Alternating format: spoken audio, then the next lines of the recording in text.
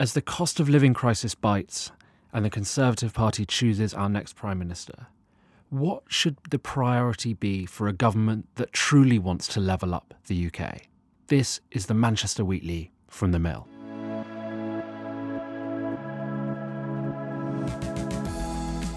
Hello and welcome to a Sunday episode of the Manchester Weekly from the Mill.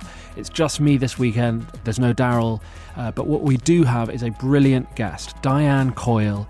She is a leading economist, she is a professor of public policy at the University of Cambridge, and she is a bit of an expert in the kind of issues that levelling up is throwing up.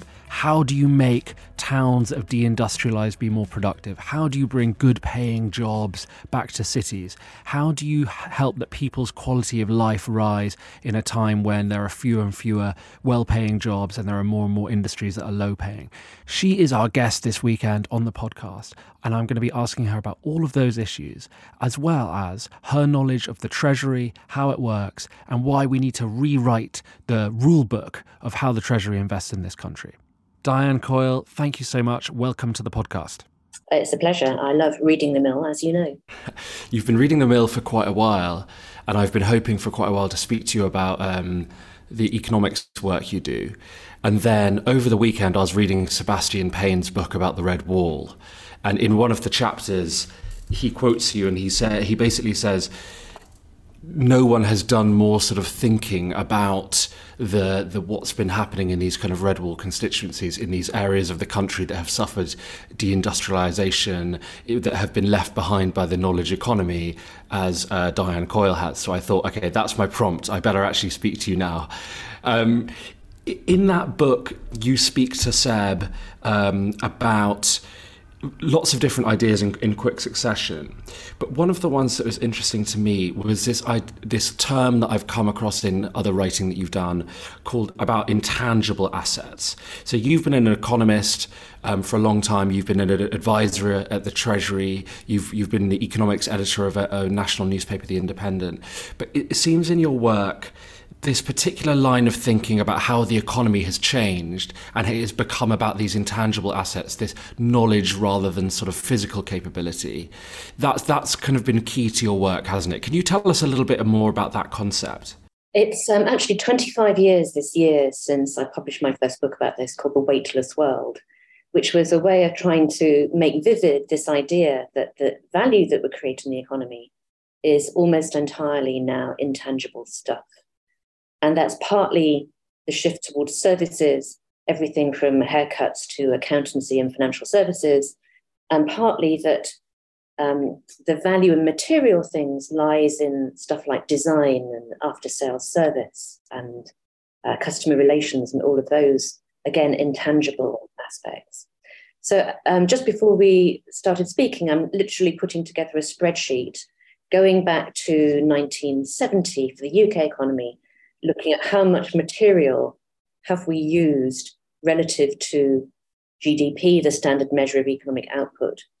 And I'm not quite finished, but it's fallen by something like fivefold in that period. So we're creating more and more economic value. Employment's obviously increased enormously, and average levels of income over that period since 1970. But the amount of stuff hasn't gone up. And the way you think about what are the jobs that people do? How do you create successful businesses? What education is needed? All of that is changed by this change in the way we're creating value. Yeah, that's a really interesting idea, particularly because I'm speaking to you from Manchester, which is now becoming one of these cities that is a hub for science, for the innovation that comes out of universities. It is attracting young professionals who are highly educated and highly credentialed in this sort of new knowledge economy.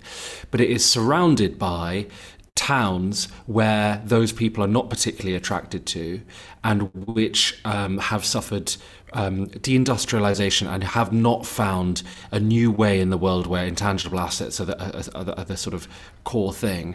And that sort of brings us a little bit to your upbringing, maybe, because you grew up in Bury and you know some of these towns quite well, I suppose. Well, I grew up in Ramsbottom, actually, which has changed an awful lot since I left in the early 1980s. My dad and my aunties and uncles all worked in cotton mills. And when I left, they had pretty much all closed down. My uncle, Jack, got a job as a street cleaner. My dad got a job as a meter reader, but they were lucky because a lot of people just became unemployed at that time. The buildings were grimy and the shops were closing and all that. Ramsbottom in particular has kind of successfully reinvented itself as a sort of she commuter place. But a lot of the towns around Manchester haven't managed that. And as you say, we as a country just let down a lot of people who were hit by this big change in the economy and a big recession. And the policies at the time just did nothing for them. And then that got embedded. It's really hard to get out of that trap once you get into it. You work in the area of public policy. You're an economist, but you work in the area of public policy. What could policymakers have done differently in the 1970s and 1980s when this deindustrialization was happening? What could they have done differently that would have meant the material conditions for people now in Oldham or in Rochdale or in Burnley would be different? Looking back at it, this is with the advantage of hindsight. It's exactly what I would recommend now for policymakers looking at the great inequalities that we have. And it's a minimum basic offer to everybody, particularly things like education and connectivity, and now broadband, wasn't around at that time, that will enable people to achieve new opportunities. Now, for some people, that's probably never going to work. If you're in your 50s and your job vanishes because of technological change and the factory closes, then it's quite hard to imagine any viable retraining for a new career in tangible kind of sector. But certainly for young people, the money that should have been put then into different approaches to schooling and training is what's needed. And actually, we know now that works because that was what happened in London with the London Challenge under the Blair government, where a lot of money was put into schools and it turned around London schools. They're now better than the rest of the country. So you can... The London Schools Miracle, they call it, don't they? Exactly, yeah. And it took money and determination, but it's feasible.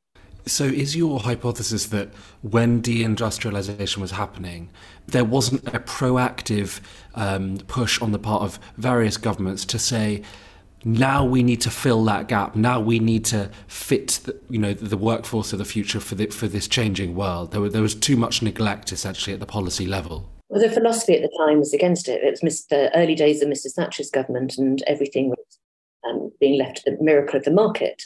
And so the idea was that if you gave people a small enterprise allowance, if they became unemployed, they'd set up a small business. Again, you need skills for a lot of these small businesses that themselves require training. You can't just become a plumber overnight. And for the easier ones to get into, like cafes or retail, you need a thriving economy for those to succeed. And that wasn't the case at the time in Oldham or Bolton. Yeah. When I visit some of those towns, it seems like there is a thriving economy in relatively cheap retail, restaurants, takeaways, hairdressers, lots of these kind of basic services, basic amenities are there. But what the local economies seem to lack is any sort of higher level employment. So the young people have a choice. Do I go into Manchester to try and get those jobs? And there aren't that many of them in Manchester. Or do I move to London or whatever? That's someone who might have done really well at school.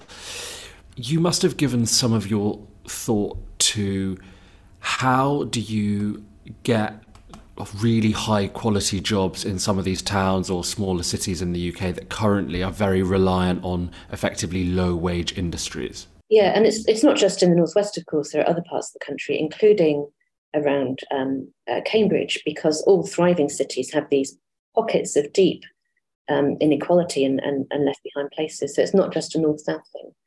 And it requires a number of things to be put in place. So one of the problems is that since the austerity era, public services have contracted their footprint.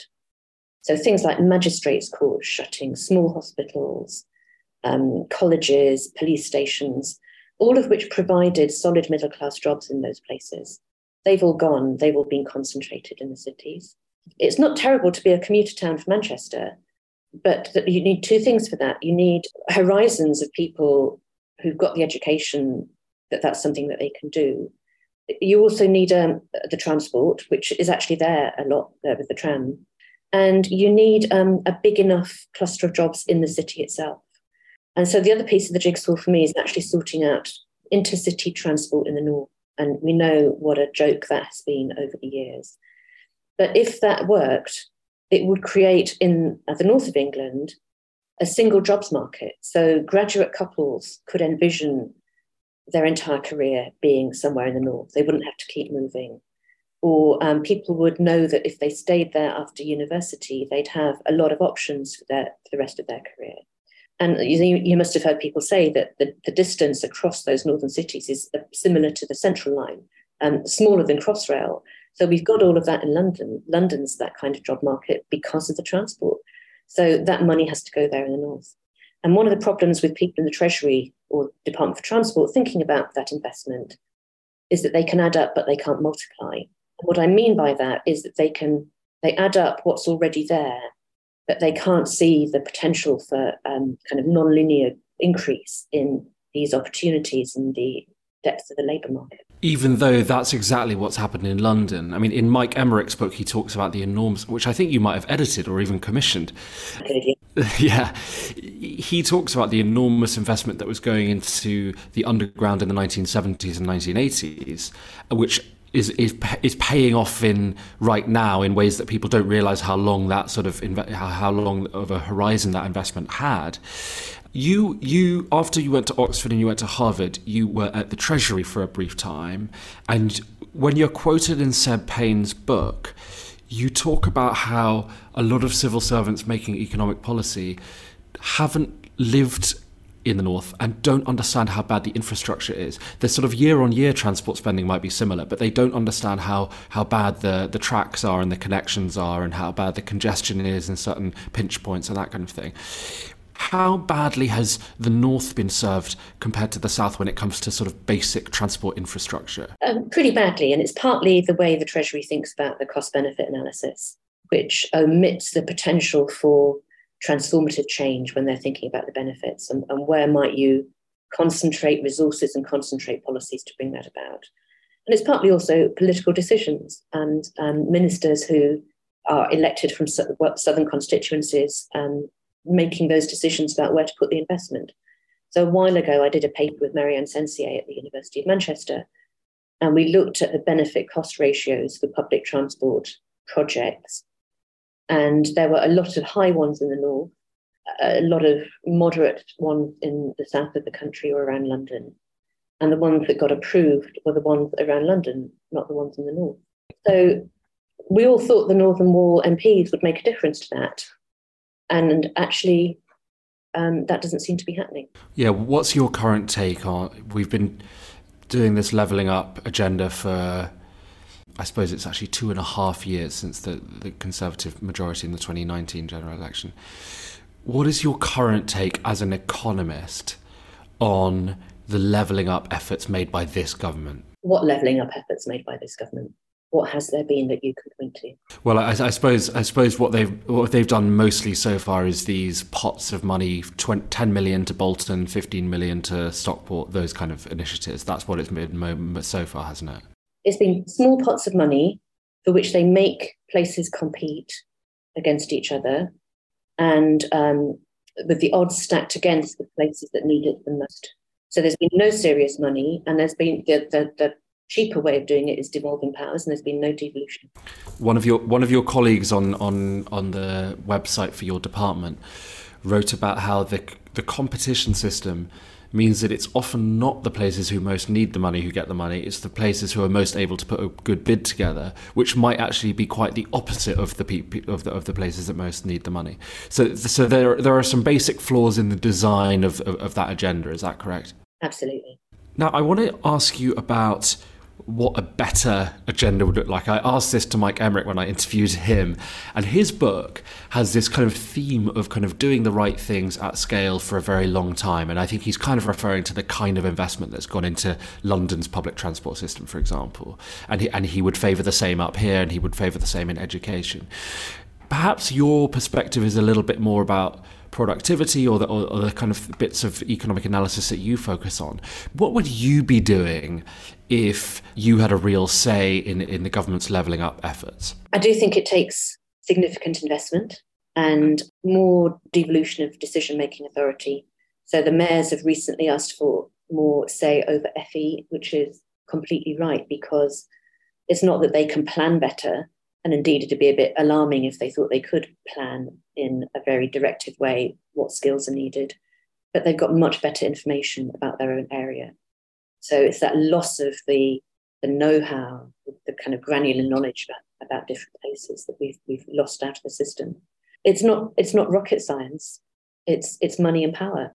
And all of that has been sucked out of other parts of the country, withdrawn to London over time. We're very centralised. But it does, as Mike said to you, it does take a long time for these things to pay off. So what we also need is a kind of vision that city fathers, as they all were, had in the Victorian times or the 1930s, and were planning for many decades ahead. They intended that these would be great cities 100 years from now. And that's the kind of horizon they had. But we've got a horizon of the next tweet. How much more money are we talking there? Because one think tank, I think it might have been IPPR North, thought that the level of investment required to truly level up the UK would be similar to what was required when the GDR collapsed and Germany was reunified. That's an awful lot of money, and it's and the money is still being invested today in Germany. So, is there a figure you can put on it, or is there like 10 times more than they're putting up at the moment, or how do you think about the scale of the investment required for this challenge? I haven't thought about an actual figure, but it is an order of magnitude. The GDR example is a good one because there was a political commitment and a vision of one nation, and they put their money where their mouth is. I think the bright spot is that public investment crowds in private investment, to use the jargon, and so some of that money would come from the private sector once there started being some evidence of that economic momentum being generated. So it wouldn't all be taxpayers. And Diane, you need to tell us about productivity, because you work in a department that focuses on productivity, or at least some of your work is based on that. You talk to Seb in his book about the long tail on productivity. So in the UK, I think that means we have some companies and industries that are extremely economically productive, i.e. the amount of effort that goes in per hour or per day gets enormous financial rewards. And obviously we know productivity is crucial for wages, it's crucial for growth, it's crucial for living standards. But then there's a very long tail, i.e. there are a lot of industries and a lot of companies where productivity is actually very unimpressive or is very poor. Can you tell us a bit more about that concept, and particularly how it might apply to some of the towns and cities in the north that we've been talking about? Productivity is basically what do you get out in terms of economic value for what you put in terms of labour and capital as well, capital investment. So it's a really straightforward concept, and it is what enables living standards to increase over time. So we've had over the decades huge increases in productivity and a quality of life that's immeasurably better in many ways than it used to be, just in terms of how much healthier we are, how much more convenience we have in life. So it's a really important concept. The evidence at the moment is that there are some companies that are pulling further and further ahead of all the rest, that long tail, in terms of their productivity and their profitability. And a lot of it seems linked to this point we started on with about intangible assets and using digital tools. They're much better at using data, delivering services around the stuff that they produce if they're in manufacturing. They've got some kind of secret sauce in terms of how do they manage the business, how do they organise production, how do they empower people in the workforce in ways that we don't completely understand. And that's what I'm trying to research at the moment, so that you can carry those lessons over to others. We talked about the schools example, and I think that's quite an interesting one here, because one of the ways they got schools to improve across London was by putting head teachers into schools that were succeeding. So they just learned about those organisational aspects of it. And it may be that there is just that kind of know-how, that experience is really important. And when it comes to individual areas, is it possible to say that there are some towns and cities that are much more productive than others, or certain industries in those towns and cities? Should local leaders be thinking about productivity a lot more than they are. So it's just not just how many people have got jobs, what's our unemployment rate, which is a very basic economic measure, but actually how many of the people who've got jobs are sort of productive enough that their standard of living is going to increase in a meaningful way. I think that is an important indicator, and partly because it does help all of the non-high value parts of the economy. And there are lots of places that are very affluent and don't look very productive because they're like those, Surrey villages where people live but nobody works there. They commute into London. That's not a bad outcome. So the kind of geography of thinking about this is quite complicated. It's where people work and where people live. But basically, the more good jobs and the more people get paid for those jobs, the better. So it's not just the number, it's the quality and the working conditions as well that matter. And final question, Diane. Will you ever end up living back in Ramsbottom or back in Bury in your lifetime? Are you gonna make the return to the north? I can see returning to the north, but I'm a city girl, so it would be into Manchester itself if I do. It'll have to be Manchester. Diane Coyle, thank you very much for coming on the podcast. Well, thank you for the invitation. It's been a pleasure. Thank you for listening to this Sunday episode of the Manchester Weekly from the Mail. If you like this kind of conversation and you want to get more depth on topics like these about regional economics and about how the economy is changing in the north, please consider subscribing to the Mail. It's £7 a month or it's £70 a year. You will get 4 emails a week from us, including political analysis, conversations like the one we've just had. You'll hear about the latest news in Greater Manchester, and you'll get the brand of journalism that we've been developing over the past couple of years. Thank you so much for listening, and have a lovely rest of your weekend.